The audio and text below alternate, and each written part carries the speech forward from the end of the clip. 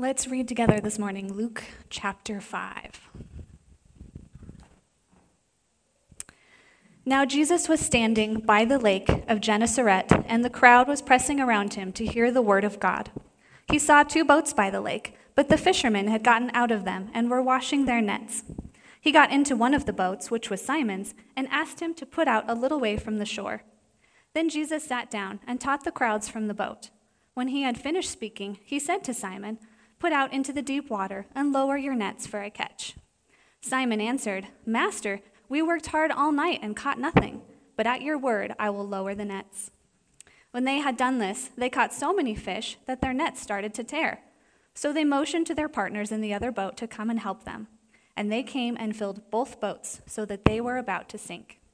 But when Simon Peter saw it, he fell down at Jesus' knees, saying, "Go away from me, Lord, for I am a sinful man." For Peter and all who were with him were astonished at the catch of fish that they had taken. And so were James and John, Zebedee's sons, who were Simon's business partners. Then Jesus said to Simon, "Do not be afraid. From now on, you will be catching people." So when they had brought their boats to shore, they left everything and followed him. While Jesus was in one of the towns, a man came to him who was covered with leprosy. When he saw Jesus, he bowed down with his face to the ground and begged him, "Lord, if you are willing, you can make me clean." So he stretched out his hand and touched him, saying, "I am willing, be clean." And immediately the leprosy left him. Then he ordered the man to tell no one, but commanded him, "Go and show yourself to a priest, and bring the offering for your cleansing, as Moses commanded, as a testimony to them." But the news about him spread more, and the large crowds were gathering together to hear him and be healed of their illnesses. Yet Jesus himself frequently withdrew to the wilderness and prayed. Now on one of those days, while he was teaching, there were Pharisees and teachers of the law sitting nearby who had come from every village of Galilee and Judea and from Jerusalem, and the power of the Lord was on him to heal. Just then some men showed up, carrying a paralyzed man on a stretcher. They were trying to bring him in and place him before Jesus, but since they found no way to carry him in because of the crowd, they went up on the roof and let him down on the stretcher through the roof tiles right in front of Jesus. When Jesus saw their faith, he said, "Friend, your sins are forgiven." Then the experts in the law and the Pharisees began to think to themselves, "Who is this man who is uttering blasphemies? Who can forgive sins but God alone?" When Jesus perceived their hostile thoughts, he said to them, "Why are you raising objections within yourselves? Which is easier to say, 'Your sins are forgiven,' or to say, 'Stand up and walk'? But so that you may know that the Son of Man has authority on earth to forgive sins," he said to the paralyzed man, "I tell you, stand up, take your stretcher, and go home." Immediately he stood up before them, picked up the stretcher he had been lying on, and went home, glorifying God. Then astonishment seized them all, and they glorified God. They were filled with awe, saying, "We have seen incredible things today." After this, Jesus went out and saw a tax collector named Levi sitting at the tax booth. "Follow me," he said to him, and he got up and followed him, leaving everything behind. Then Levi gave a great banquet in his house for Jesus, and there was a large crowd of tax collectors and others sitting at the table with them.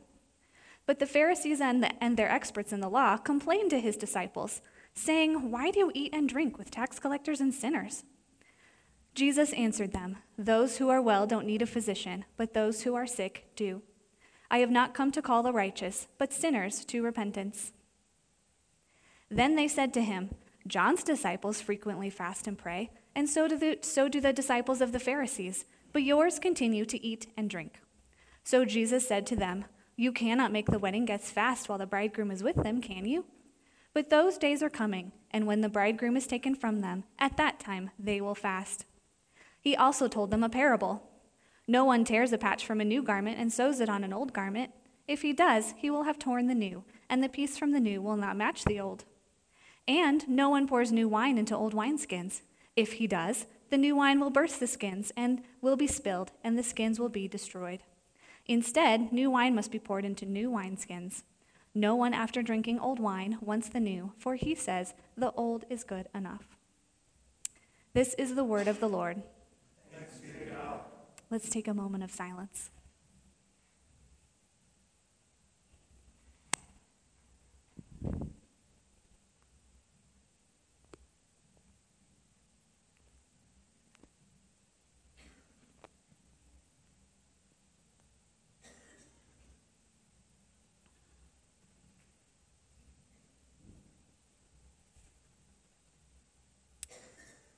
Lord, open our hearts and our minds to your word this morning.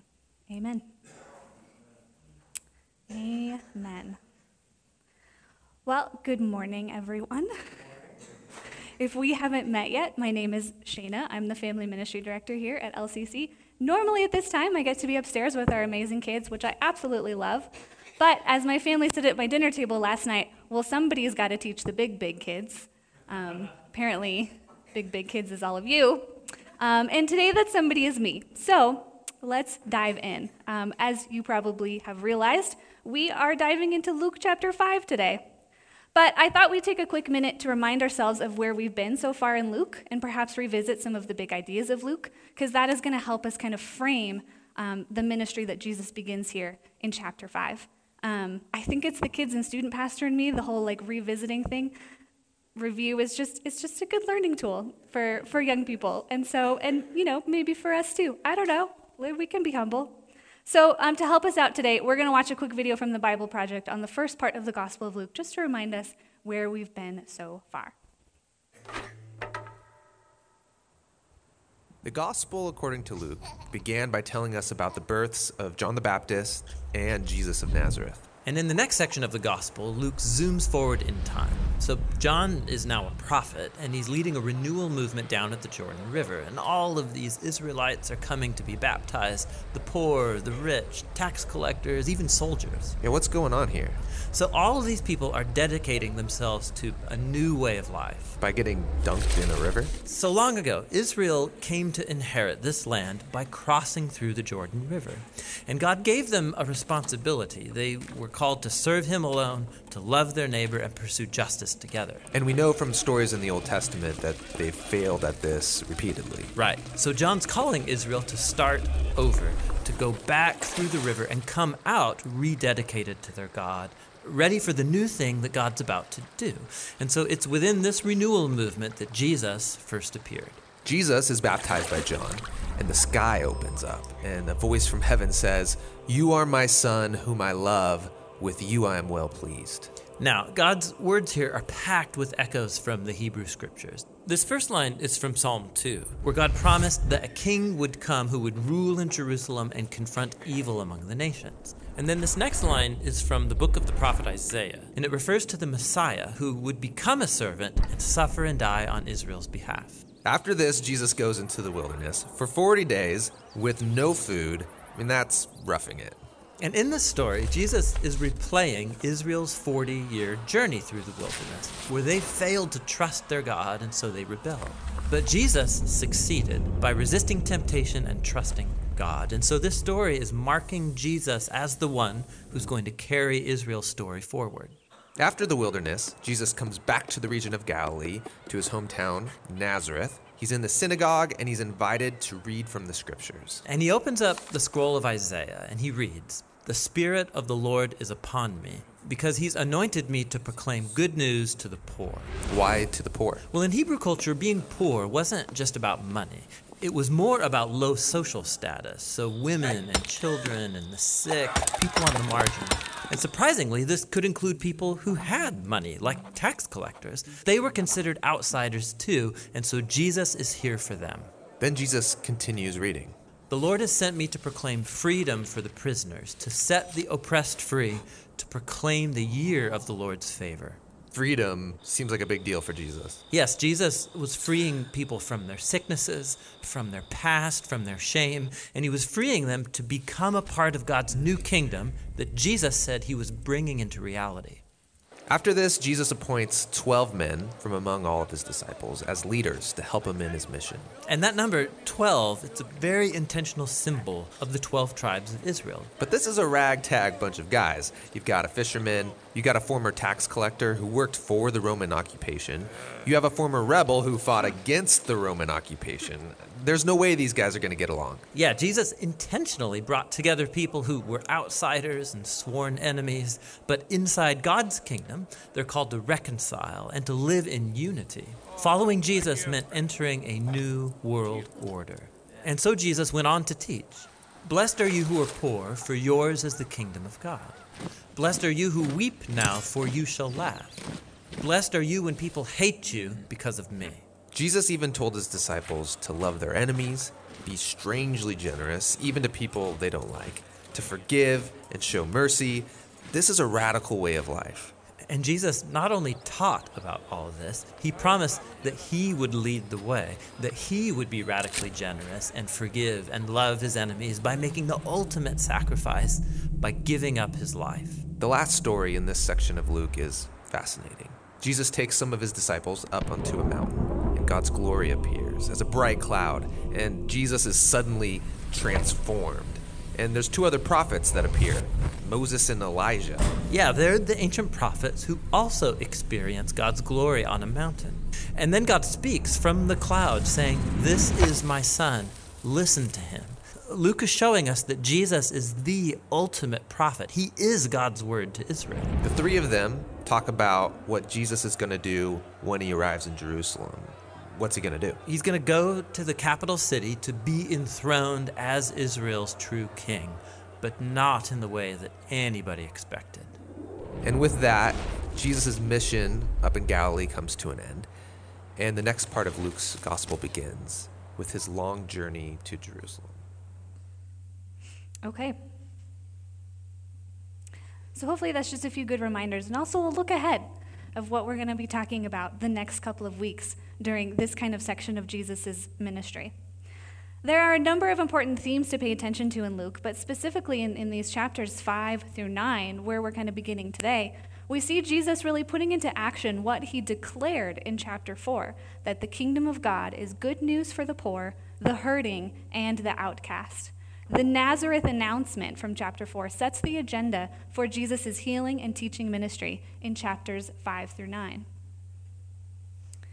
Jesus says he's come about to bring a new Israel, one that includes all kinds of people. Luke really likes to emphasize the upside-down nature of God's kingdom, a place where power structures are reversed and the walls that society has built around who is in and who is out are torn down. It's a place where the humble and the poor and the outcasts are elevated to places of honor, and where all are offered freedom from evil and sin. In this part of Jesus' ministry, Jesus reaches out to fishermen, to lepers, to a paralyzed man, to a tax collector, crowds and crowds of people, a man with a deformed hand, a Roman centurion's servant, a grieving widow, the blind, the deaf, a prostitute, people tormented by demons, and a hunchbacked woman.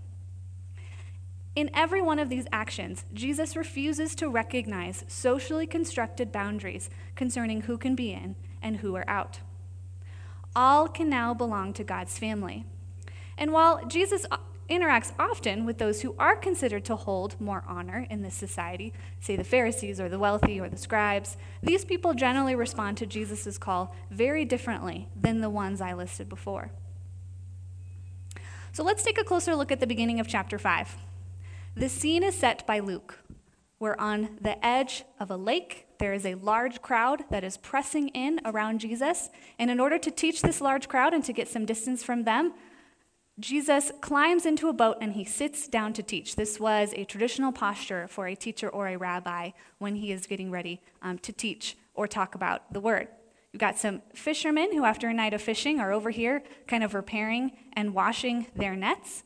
And Jesus steps into Simon's boat. And Simon is already familiar with Jesus. They've already had some interactions, all right? So they move the boat a little away from the shore.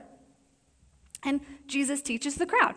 We're not really told the content of this teaching. Rather, the focus here is on how people respond to Jesus.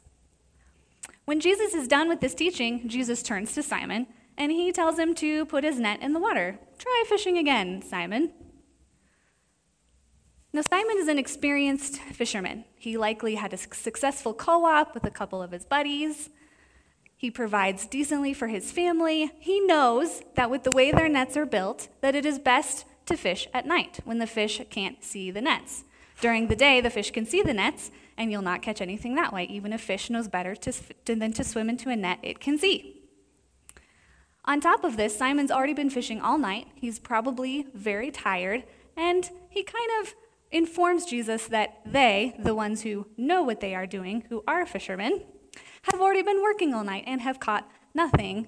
And the implication here is to do so now would be meaningless. However, because Simon has already seen Jesus do things, cool things, like heal his sick mother-in-law, he gives it a try. He says, but because you, Master, you, Jesus, say so, I will let down the nets. As we read, the results are, of course, miraculous. And Simon responds by declaring that Jesus is Lord and he is a sinful man. Now, Simon does not necessarily mean that he is evil and he has done terrible things when he says he is a sinful man. Rather, he is recognizing the great distance and the great difference between himself and Jesus, who he can see as somehow connected to the agency of God. He doesn't totally understand who Jesus is yet, but he can see that he's connected to the agency of God. So Simon humbles himself and he honors Jesus. This is a stark contrast to the people that we learned about last week in chapter 4, who seek to keep Jesus for themselves. Jesus moves on from those people, but Jesus looks at Simon and James and John, who are also there, and he calls them to follow him. And they leave everything, and they follow him. Jesus chooses these everyday, ordinary fishermen to begin building his disciples. So from here, Jesus breaks another social boundary by touching a leper, an action that would have made him unclean in the eyes of those around him, ritually unclean. He would have had to go through processes to become clean again. He heals the man, and the man is able to return to home and family. More walls are coming down. Next, we see a paralyzed man. This man has no way of getting himself to Jesus. There's a huge crowd. There's no way to get around it. If he didn't have friends to bring him to Jesus, this man would remain on the edges of this crowd, and he would never make it to Jesus. Jesus calls this man to be freed from both his sin and his broken body. He calls this man to stand up and walk to his home, and he does exactly that. And we have another man returned to home and full life. A little while later, Jesus seeks out another man, a tax collector, who's sitting in his booth. His name is Levi. Now, as our video shared, Levi isn't poor. He's actually quite wealthy. He is a tax collector in terms of like wealth and possessions. He's not poor. He doesn't need to be healed, but Levi is an outcast too, a deeply disliked outcast. Remember that at this point, Israel is under the control of the Roman Empire, the forced military control of the Roman Empire. And tax collectors worked for the Roman government, the hated oppressors. They took people's taxes and often a little extra on top of that just to keep for themselves. They were seen by their fellow Jews as traitors and turncoats. This was a deep betrayal to work for the Romans. So Levi would have been on the edge of both worlds, too Roman for the Jews, too Jewish for the Romans, no place to belong. But Jesus comes along and says familiar words, "Follow me." Jesus' call for Levi to follow him is not conditional upon Levi leaving behind his tax collecting ways. Jesus doesn't say, do these 5 things and then you can follow me. He comes to Levi and says, follow me. The call does not depend on Levi, but on the authority of Jesus, and Levi must respond. Now, Levi's circumstances are very different from Peter and James and John, but Jesus' call to discipleship asks the same thing of him as it did them, to leave everything and follow Jesus. The everything here seems to mean more of a reorienting of his life. He does not seem to leave all of his possessions because in the next verse he throws a really big party. He throws a big party and he invites a whole bunch of people like him to meet Jesus and celebrate together. So this narrative is the first of several meal episodes in Luke, and these episodes blend together 2 really important and deeply rooted traditions of this time. First, the tradition of table fellowship, as was practiced by the Jews, which was a time of celebration, of feasting, of relationship. So for the Jews to share a table together in this kind of a setting was to share life together. Second, the Greco-Roman tradition of the table as symposium, a place of discussion and table talk that usually revolved around a host and an honored, wise guest and other guests. It's important here that the host is a tax collector, a hated tax collector, that Jesus is the honored guest, and we're told that there are just other tax collectors around as well as guests, as well as others, Luke says. The Pharisees, who would have been normally expected to be at the top of the guest list, are outside, grumbling about who Jesus is eating a meal with. So both the people that Jesus chooses to eat with and the content of his teaching, his table talk, demonstrates further that the boundaries around who are God's people are expanding. But this expansion does not come from embracing some and rejecting others, but rather it comes through Jesus just completely getting rid of all requirements for membership except one: repentance. These banquets in Luke are, with Jesus, are a glimpse of the kingdom. A kingdom with diverse guest lists, unusual outcomes. They're really cool. In James Edwards' commentary on the Gospel of Luke, Edwards writes, let me rewind just 1 second. In response to the grumbling of the Pharisees, Jesus responds, "It is not the healthy who need a doctor, but the sick. I have come not to call the righteous, but sinners to repentance." In Edwards' commentary, Edwards writes about what Jesus has just said.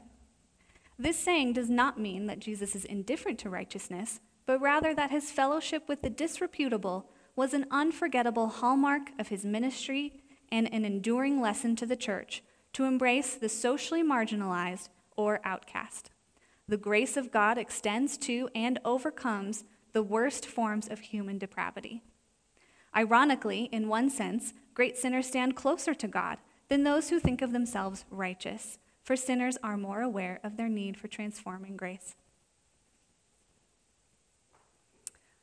So I've been thinking a lot this past week as I've been kind of preparing for this sermon about the walls and boundaries that in current day American culture, I just wonder, what are some of those that Jesus might dismantle at the table in our current American culture? How do we today decide, rightly or wrongly, who is in and who is out? There's the obvious lines in our country of politics and age and race and cultural hot-button topics. We have a lot of ways that we like to group people, that we like to label people, that we reject or accept people. And even our very laws can lend to this action. This isn't always a bad thing. Boundaries and parameters can make society safer and more ordered. So how do we discern when we are using a wall to say, keep someone out of the kingdom of God? To whom might we be saying, you can't be here, you're to this or you're to that? Or I can't be around you, or you don't belong here. Or to say it even more simply, who around me do I just have very little curiosity about? Who do I want to just write off and not really have interest in? The people around Jesus might have thought he came to overturn Roman rule and oppression, but that is not how Jesus saw his coming as king. He did very little to change the circumstances of Roman rule. Instead, he came to proclaim, and by his actions on the cross, bring about a much more important kingdom, the kingdom of God. A kingdom where all have a place to belong, all have a seat at the table, especially those who have no place in the Roman hierarchy of power and no voice or power of their own. Some days, I definitely need to be reminded that each person has a seat. I get comfortable with the people I know and like. I fail to notice when I dismiss people, when I build walls between us. Or some days I totally notice, and I choose to do this. I choose not to engage with others because of maybe the things going on with me or other reasons. I see you over there, a person on the edge of things, lonely and rejected, but I can't today. I can't do that today. Sometimes the people who need the most belonging ask for it in the most unhelpful ways. Kids are like this a lot. And that's hard. It is. It just is. It's not their fault, but it's hard. Sometimes I cannot see how God could ever expect me to share a table with certain people, ones who have caused me deep hurt. They can be in God's kingdom, that's just fine, but not at my table. They can have a different table. Sometimes I just wish that people would just, behave better. If they could do that, the table would just run a lot more smoothly. It could be planned and controlled. I could know the outcomes of what might happen. And of course, there are people around me who don't have a voice. They have no power. They can't change their own circumstances. But to be a voice for them or to work on their behalf might harm my own reputation or standing in society. Might even harm my family, my possessions. I don't know, the list goes on. I don't have easy answers to some of the hard parts of broken people trying to live out the kingdom of God together. The communities that were built around the ministry of Jesus and later the disciples and Paul that we read about in the New Testament also didn't have easy answers, but they kept trying. And they often didn't do well at this. We know this because we read the New Testament. We read from Acts and the letters. We know that we're not alone in our failures, and we also know we're not alone in the grace that we receive from Christ. I do know that I often feel as though I'm not doing such a great job at following Jesus in this way, that I am not including everyone in the kingdom. And when I feel this way, I need to be reminded that I too have a place at the table. You have a place at the table. We belong not because we follow rules or how we behave or dress or talk or how hard we work, but because Jesus, in all of his sovereign authority, says that we do. I have a place at the table when I'm tired, when I'm sad and anxious, when I'm at capacity, when I'm overwhelmed, when I'm not feeling well, when I'm coming up short. Because Jesus says so, I have a place at the table. When we have been rejected, when we've experienced great injustices, when we have been pushed to the outside and isolated and left all alone, Jesus sits down with us at the table and invites us to follow him. And like Simon and like Levi, and even to a certain extent like the leper and the paralyzed man and the Pharisees, we must respond. What will our response be? Some of you here today, you might need to hear this. You belong in Jesus' kingdom, and you belong here. There's a place for you here in this family. There is. Jesus embraces those whom society shuns. He seeks the lost, but not only out of compassion, which, that's a really good thing. Compassion is a really good thing. But he does this not only out of compassion, but in order to rescue them. When repentance leads to the finding and being found, a joy comes that is worth feasting together, worth celebrating together at the table. So I have to tell you all, this is not in my notes, I'm improvising. Uh-oh. I'm pulling a mic. I have to tell you all that as I was writing this, over and over again, I had to resist the temptation to go off on my soapbox on all the ways that I think we're not doing such a great job of this as the church. Over and over again, I'd find myself typing something out. And of course, my soapboxes, you know them, kids, teenagers, whatever. All of the ways that I think that we're kind of letting down our side as the church. And each time, I would write out these paragraphs, I'd get all fired up, and then I would realize that here I am trying to put myself in the place of what Jesus is doing to call us. And I would highlight and I would delete and I would move on to the next thing. But I was struck at how tempted I was to try and create my own rules for us, my own lines for us, to move away from this idea that repentance is the only thing we need to belong to the kingdom of heaven. And yes, is Christ inviting us here to analyze, to look at who we are sitting with at the table and who we are not sitting with at the table? Absolutely, and we should. And we should do that in the spirit of Simon with humility, recognizing that we are sinners and he is Lord, and allow the Spirit to do that hard work in us and to do the hard work of actions after that hard work of the Spirit in us, with what it looks like to include people here in our family and in the kingdom and tear down the walls that have been put up. But I guess I myself just want to be cautious that I'm not moving in the direction of Pharisees, of legalism, of doing the same things that just build more walls, not less. So, on that note, let's celebrate together at the table. This morning, celebrate our findingness and our foundness together and have joy at the table.